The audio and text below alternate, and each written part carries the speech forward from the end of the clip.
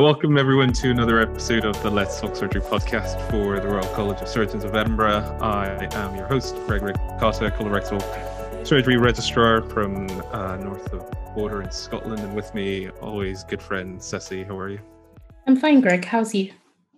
Fine, thanks. Today is a continuation of our global surgery series, so series 2, episode 4 of global surgery, and I am delighted with our guest today.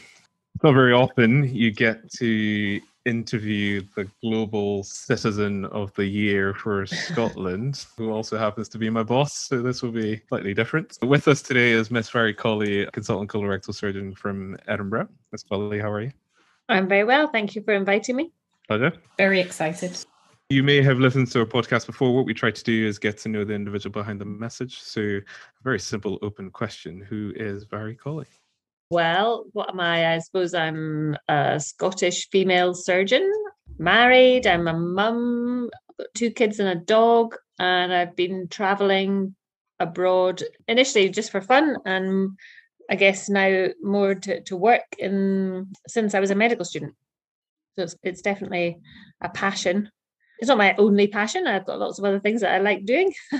Good. But it's been an amazing part of my life, and I feel very grateful to medicine as a career and to surgery in particular that I've been able to travel with it and work a bit and meet people and have some quite incredible experiences that have been, I would say, quite definitive for me as a person.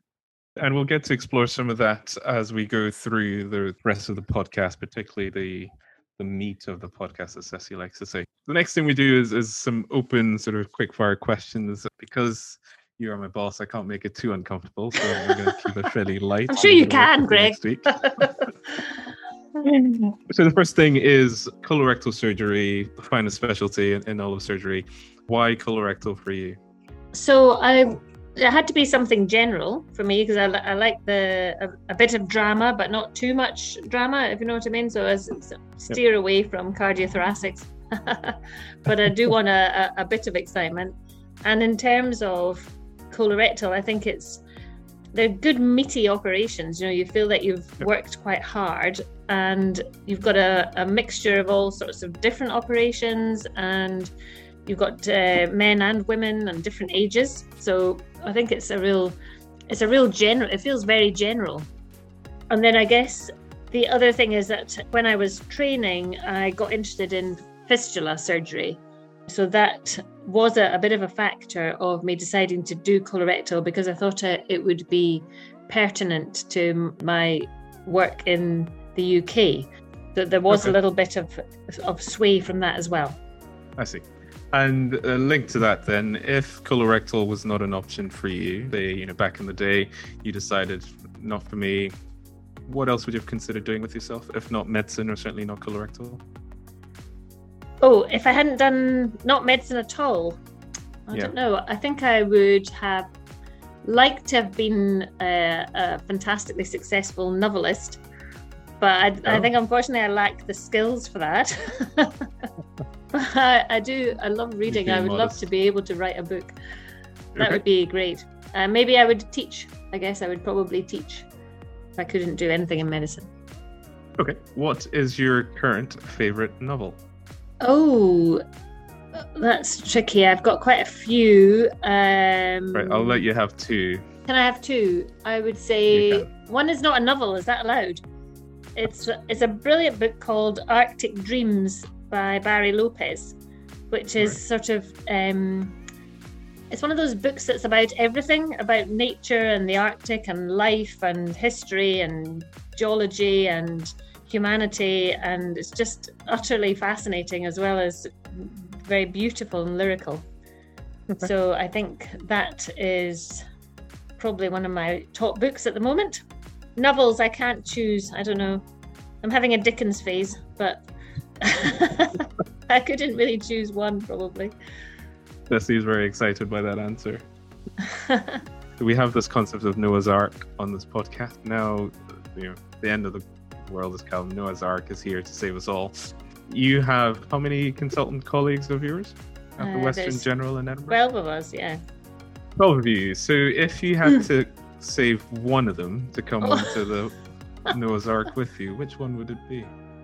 Well, I couldn't possibly. You couldn't let all 11 of them. I couldn't let them all go, could I? I mean, I'm not sure. Would I save myself? I think I might have You're already to. on. You're on. Oh, I'm already on. All right. are. And I don't want to get this to lower the tone, but is the future of humanity dependent on us producing heirs? I didn't think about it that far, actually. So let's say no. Good. Okay. Well, let me see. I'd have to find somebody that was young and fit and able. And if we don't have to produce heirs, I think I'd always have to have another girl because, girl power. I don't think I can narrow it down any further than that. Risking an injury. I didn't think you'd actually go that far, so that's good. Final question then. You are now on a desert island. Noah's Ark has dropped you off on a desert island. What one instrument, surgical instrument, would you take with you? Scissors. Why? There's nothing can approach scissors. I mean, you could probably make a set of forceps from and a knife from stones and rocks and things like that, but a really good pair of scissors, now you'd have to have them. No, I knew you were going to be good at that. So that's good. That's quite interesting, but it also speaks to the person that you are, rather resourceful. Well, it's so nice to have another amazing lady on the podcast. I think just thinking back over our last few episodes, it's kind of been a boys' show, so I'm very pleased. Girl power all the way. And also nice to have another reader. Dickens is a favourite of mine, and I remember the first one I ever read was Great Expectations, which I've recently revisited. So yay, I'm very, very pleased. Oh, good. Yes. So just delving a bit further into your career journey, if that's okay. Do you mind just taking us on a walk through your journey from medical school to where you are currently, and, just key aspects and moments in your career journey that led you to being on this podcast talking to us after receiving such a prestigious award? Well, I was at Edinburgh University, Mm-hmm. which was great. And then I moved south, gradually more and more south. So I went to Birmingham, first of all, for SHO jobs, and then to London for research at the Royal Free, and then a bit more London, south east London, and down to Brighton for registrar. That was a pretty good impression, actually. Brighton. And then I probably had a fairly formative time. I took a year out. We had, in those days, the year 4 in the reg training was supposed to be research, but I'd already done it. Okay. So I managed to persuade the deanery to let me go away with Médecins Sans Frontières for a year. Amazing. And that was just incredible. I had such an amazing time. And yeah, I think you had to learn how to be a bit resourceful surgically, personally, lots of different ways. And it was quite an amazing set of experiences in all those ways, medically, surgically, all these things. I was most of the time in Sri Lanka they were still at war in that time in the northern area. And then I had a couple of months in Ethiopia and with MSF, but I was also able to visit the Hamlin Fistula Hospital in Addis Ababa. Okay. And that's what probably got me addicted to fistula surgery. And then managed to meet Brian Hancock, who's just an amazing colorectal surgeon who was affiliated to the hospital in Ethiopia and who took me with him to Uganda and basically taught me fistula surgery. Amazing. And that relationship continues. He doesn't so much teach me on one-to-one anymore, but he's still on hand for chats. Then I came to Edinburgh for I think they call it an UPI, out-of-programme experience. So it was an excellent UPI, and I met Bill, my husband, and moved in and haven't left. Well, there you go. So there we go.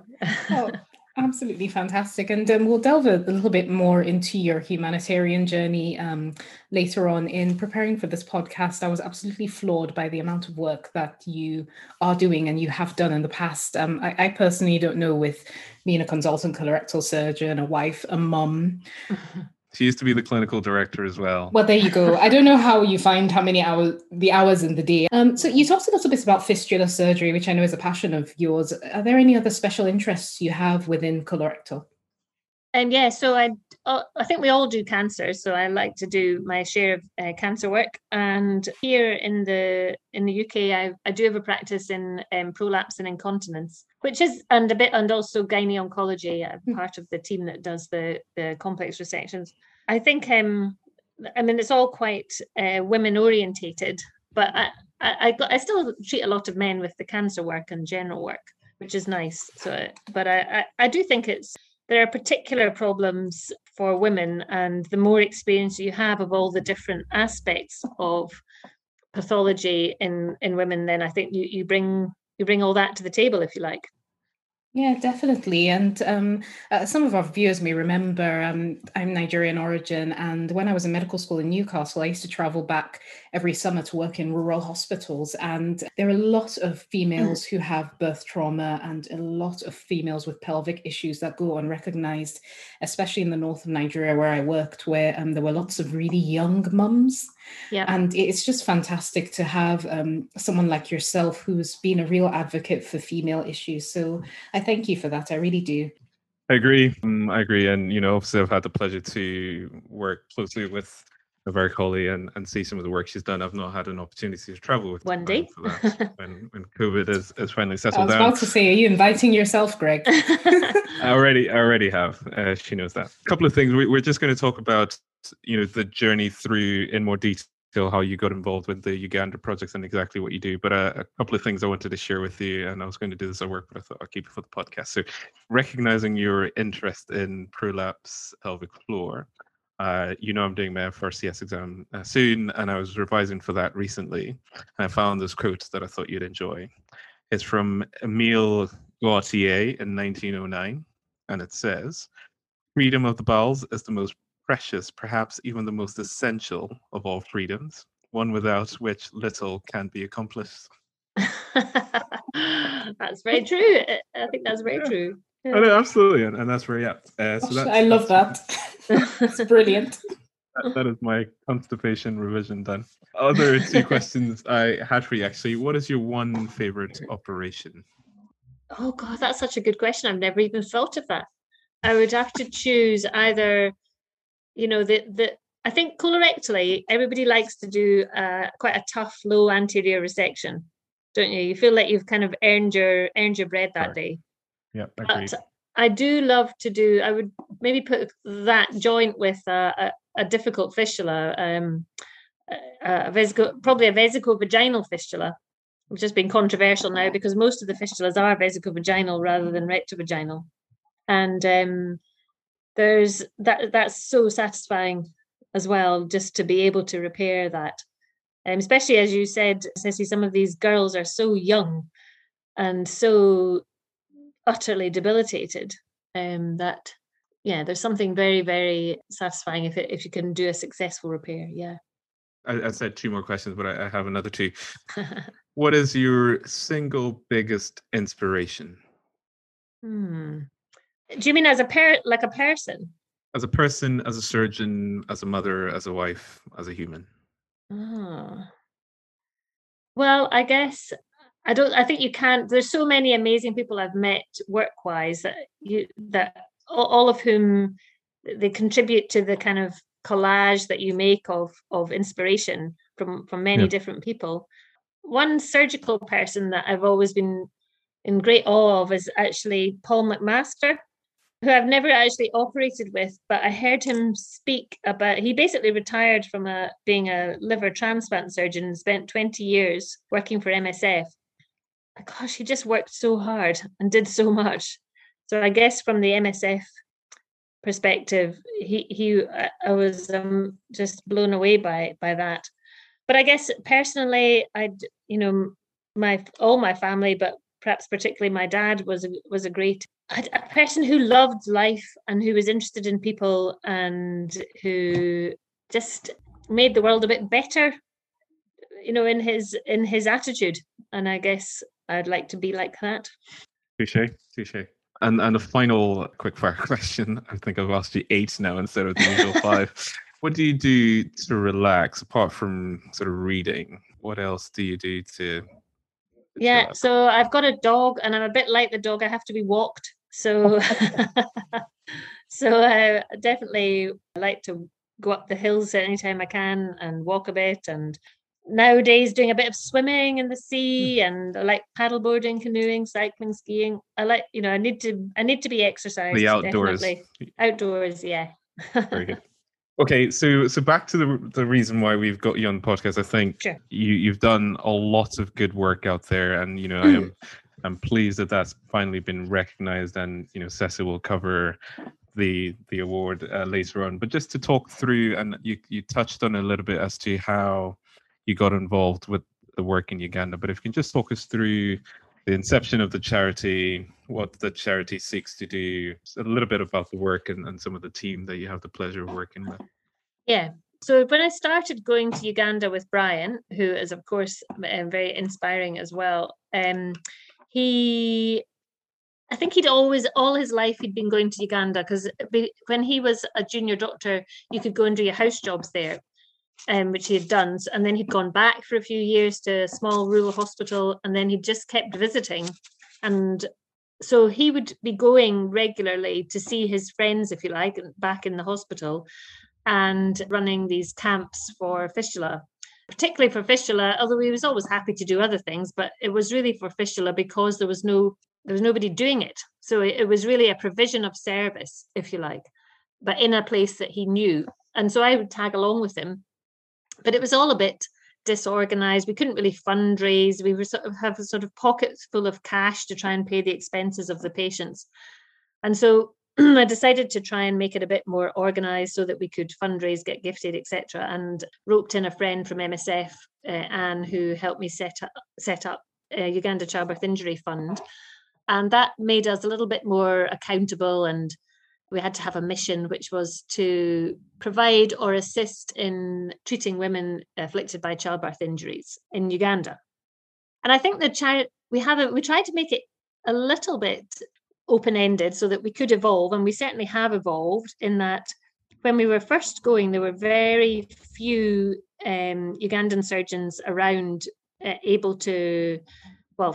available to learn or to do fistula surgery, and that has changed over the years. There are more surgeons around, and sometimes we provide a bit of a teaching role, but quite often we're collaborating now with some of the surgeons who we've worked with over the years, and together we're training the more junior surgeons. So it has evolved that way. Unfortunately, there still aren't enough surgeons, particularly in the rural areas, and it's still not the most popular of fields in surgery because it's not lucrative and it's quite difficult. It takes quite a long time to learn it, and it's very obvious, just like in colorectal, if you have a leak, everybody knows. You can't hide it. And fistula surgeries like that, even in the best hands, probably 15 to 20% will fail first off. And that's very obvious because the patient is wet and upset. And so it's actually, you have to be able to take that, before you embark on it. So I think it's quite a difficult thing to take on for Indigenous surgeons to do that all the time. And as I said, there's no money in it. There's no private work, and a lot of people are supporting large extended families, and they do need to earn money.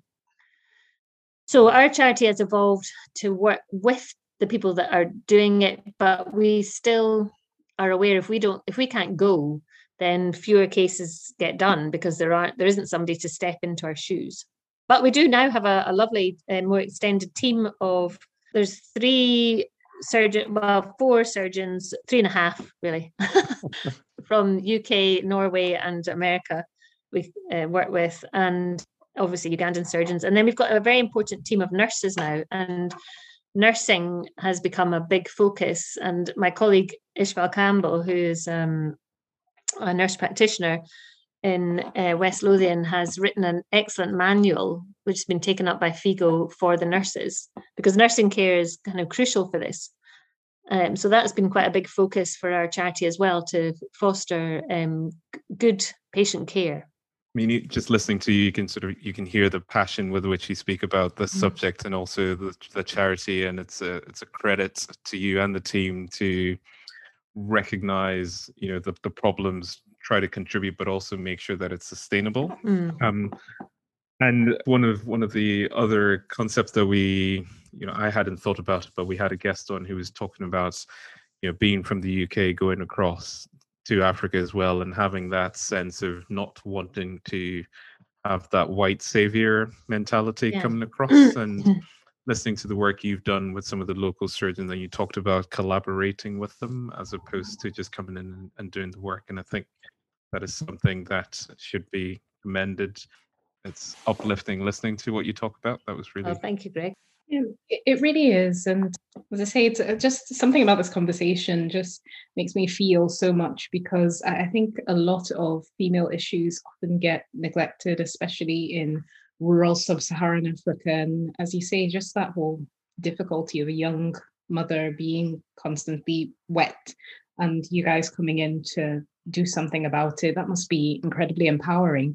And on that note, are you able to tell us about one case that's really struck you in the course of your sort of career in humanitarian surgery? Just if you can pick one of the many. I think one of the things that I should have said that the team bring, and particularly this is the nurses, because the surgeons were usually closeted up in theatre, and the nurses spend a lot more time with the patients. And one of the things they've really been able to do is to just encourage a very caring kind of atmosphere, which isn't always what you find in the UK either, I would say. But not everybody has that kind of talent. And I remember an example of that is, I remember going off to the ward once and finding the nurses running a nail bar. Oh, wow. So they had set up all this nail polish and they were painting the patient's nails. And I was like, okay, that's great. You look beautiful. Why are we doing this? And my friend Ishbel was saying, well, these girls have not been touched. Nobody wants to touch them for years because they're smelly and wet and are seen to be dirty and are ostracized. Mm-hmm. And it means a lot for them to come and sit here and we're holding their hands and painting their nails, and they feel it. And it's little things like that make you very moved. I mean, I'm just always in awe of them for these things that they do.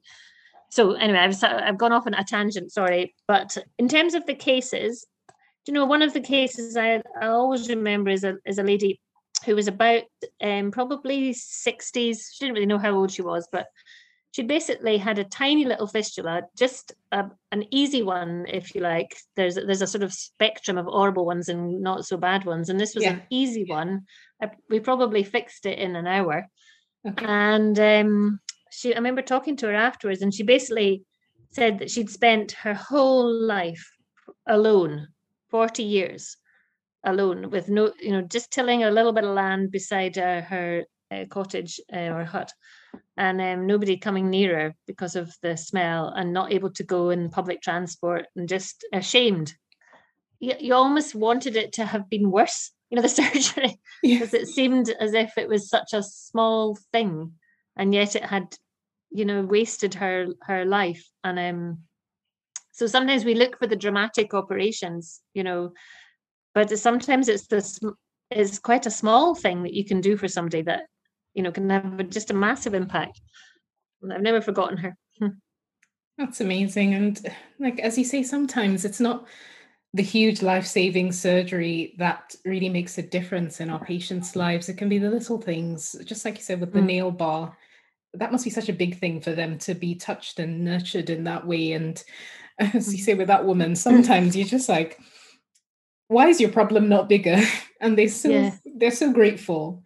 You get the other side of the coin, unfortunately, in the NHS and otherwise, where people with huge problems and you work really hard and somehow the impact is not as great. But I think the important thing, as we usually say at the end of the podcast, is not only being kind to ourselves, but to each other, because it's the little kindnesses I think people remember.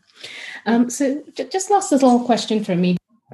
All this traveling and all this surgery, if we just look at it in black and white, it must cost money. How do you manage to fundraise and keep motivated? Yeah, so I think I've been very lucky in that lots of people, friends and other mums at school and the rest of the team are, they have a passion for it. And what we've done various fundraising events and, told some patient stories and shown some photos, and people are very generous and help. And I think it's quite, one of the reasons I say other mothers is that there's very few of my friends who've had children who've not had some sort of help, whether it's the full works emergency, cesarean, blah de blah, or whether it's just something less, but a midwife, and we're all pretty aware of that horrible feeling of being totally out of control and needing somebody to help. And I think people really empathize with the thought of girls going through childbirth without help and running into bother. So it's actually been quite easy to fundraise. And then in terms of in the last few years, because our practice has grown a bit and we've been trying to facilitate our Ugandan colleagues in running their own camps and fund them. So that's more money. And to pay them, because it's all very well for us to go off and do it for free. But we're paid a good salary here at home. We can afford it a week or two away without pay, whereas they can't. So we've been able to apply for grants, and we've been quite fortunate to have had some grants in the last few years, which is keeping us going. Sesi and I sort of reflecting on, what we've heard thus far and how inspiring it is. And I hope that everybody else listening to this podcast feels the same. I know that there's been a huge positive response to the award that you received back in December, I think, the Global Citizen of the Year. I mean, that is a massive award, and I hope that sets the tone for others for the raising of awareness and others to contribute to your cause. So before we talk about the award itself, is there a way that if there's anybody listening to this who is inspired and touched and wants to help your charity, how can they do that? Oh, thank you. We've got a website, which is ucif.co.uk, which stands for Uganda Childbirth Injury Fund. So ucif.co.uk, and there's more information on it. And if anybody is kind enough to donate, there's a way of doing that there as well. Always very grateful for any support. And for our part, we'll do what we can as a podcast and through the college to continue to raise the awareness, be that through our Twitter feed, through the college websites, or through the app, and we'll certainly lend our support. Much appreciated. Thank you. Congratulations again on being the Global Citizen of Scotland 2020, 2021. Just talk to us about how you found out about the award, how that came about, what it was like chatting to, I think it was Fred McCauley, was it? Yeah. That was hosting the awards. Yeah. I had a run-in with him. Not run-in, but, I met him at the NHS Awards a couple of years ago during my year out. He's quite a character. Yeah. I did enjoy that. Anyway, how did that feel for you? How did you come about that award? Well, I think I felt very, really grateful and honoured to be part of the many people. There were quite a number of people nominated, and all the stories you feel quite humbled about, and as ever never feel that you necessarily are the most deserving when you hear about other people that are doing. And I certainly also feel grateful on behalf of the team, because it's not just me. I can't do it on my own, and there's some amazing people who've been coming out with me over the years, and amazing people who set it all, who started fistula surgery in way back. So I feel really honoured to be recognised as a fistula surgeon. Almost that's the honour. And it's been really lovely, and I think I've loved the fact that lots of people have heard of it and then want to know more about these problems for women, and also I think sometimes it can feel a bit as if it's sort of somehow very mysterious and adventuresome to go off to Africa and work in a rural hospital. And it's nice to normalize that a little bit and to make it clear that there are plenty of people out there doing what we do, maybe with different resource level, but they have the same passions and the same drive to help people, and just to sort of make the whole global community seem a little bit more ordinary and not so strange. Oh, you're ever modest. Yes, there is a team around you, but you clearly lead that team, and you continue to motivate them and everybody else around you to do what you do. So I think credit to you, and well deserving of the award. Thank you, Ben. In terms of what's next for you, I know you've not been able to go during the pandemic, but what's next? How often do you go? How often are you looking to go once international travel is allowed again? Yeah, so I was going 2 or 3 times a year, and I would like to go back to that. I'm hoping to go in October, and we're just trying to take enough leave that we can quarantine. So that if we're having to do that all the time, it might restrict the number of times we can go. I've got a good friend who's a fistula surgeon in Madagascar, and I've been wanting to go and visit him in his hospital. So that's a bit of an ambition over the next 5 years. I don't know, that I could go and work with him a bit there. And I'd like to just keep going. I sort of had thought that we would be withdrawing a bit with Uganda, but it is proving very difficult to find people who have the availability really to keep the work going in some of the places that we go to. So I think that there's still a reason for us to go. And obviously that's really nice because we've got our friends there now and we know the place. So I'll hopefully keep going there, but I would love to maybe go and visit Madagascar sometime or other countries in Africa. If I can stay well, and maybe I can have a post-retirement career like Bessie McMaster. As Greg says, if there's anything that we can do to help to spread the word, publicity, and I guess even as surgeons, it'd be fascinating to travel with you. I'd absolutely love that. If you could use a pediatric surgeon, I don't know, maybe. Yeah. Because I know this is sort of team colorectal at the moment. As long as you can tie a knot, you'll be useful to Miss Collie. I can tie a knot. I can tie 2 knots even. I can do even better than that.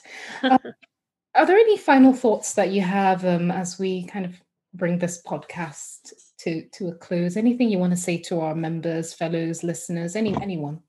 I think I would like to say something about, I know it's quite difficult to go abroad and to go and find a niche. And I know that I sound as if I've got a nice little number all sewn up and I can go quite regularly. But it does take a bit of time to find that the right thing for you. I mean, obviously MSF was great for me, but only at that phase in my life and not now.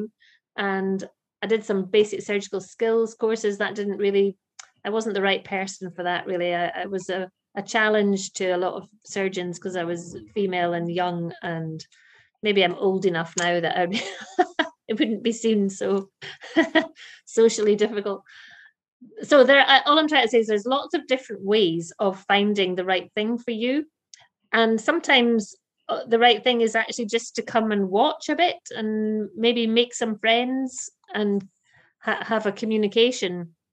And I think there's lots of different ways of doing that. And I think people should feel, if they've got an interest, that there will be a way of doing it. And it might be that it takes a while to work it out, and you have to fund yourself and you have to use your own time. But that doesn't mean that it's not worth pursuing it. And the personal rewards are fantastic. It's such a privilege to do medicine and surgery, and to be able to immediately have working friendships with people in different countries through that is incredible. So I would encourage anybody who's interested to just keep worrying at it. There'll be a way of doing it. It seems that's a recurrent theme amongst a lot of the guests we've had who do global surgery, in that you should just go out and do it and enjoy the world and collaborate and work with people and meet people. So thank you very much for that. I'm sure I certainly feel very inspired, and I'm sure a lot of our listeners would. And I don't know about you, Greg, you're nodding. You feel inspired too, don't you? Well, I get to see it on a weekly basis, so yes, Lucky it's a you. recurring thing. But I also think in this scenario, in this forum, listening to the other stuff, the sort of outside of the Western General Hospital stuff that you do, it's certainly very inspiring as well. The one thing I wanted to ask before I come to my final thoughts is, does the website also have an opportunity for other clinicians who want to get involved to get in touch with your group? I think you can send us messages.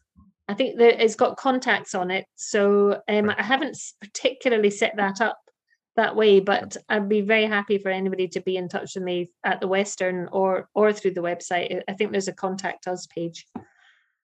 Or you can just Google the Global Citizen Yeah. of the Year 2020 for Scotland, and you'll find her contact details Yeah. there. Listen, the one thing I wanted to say is that having got to know you over time, the Selflessness comes out. And certainly when I saw in the headlines that you had won this award, the first thing that came to my head was, one, about time.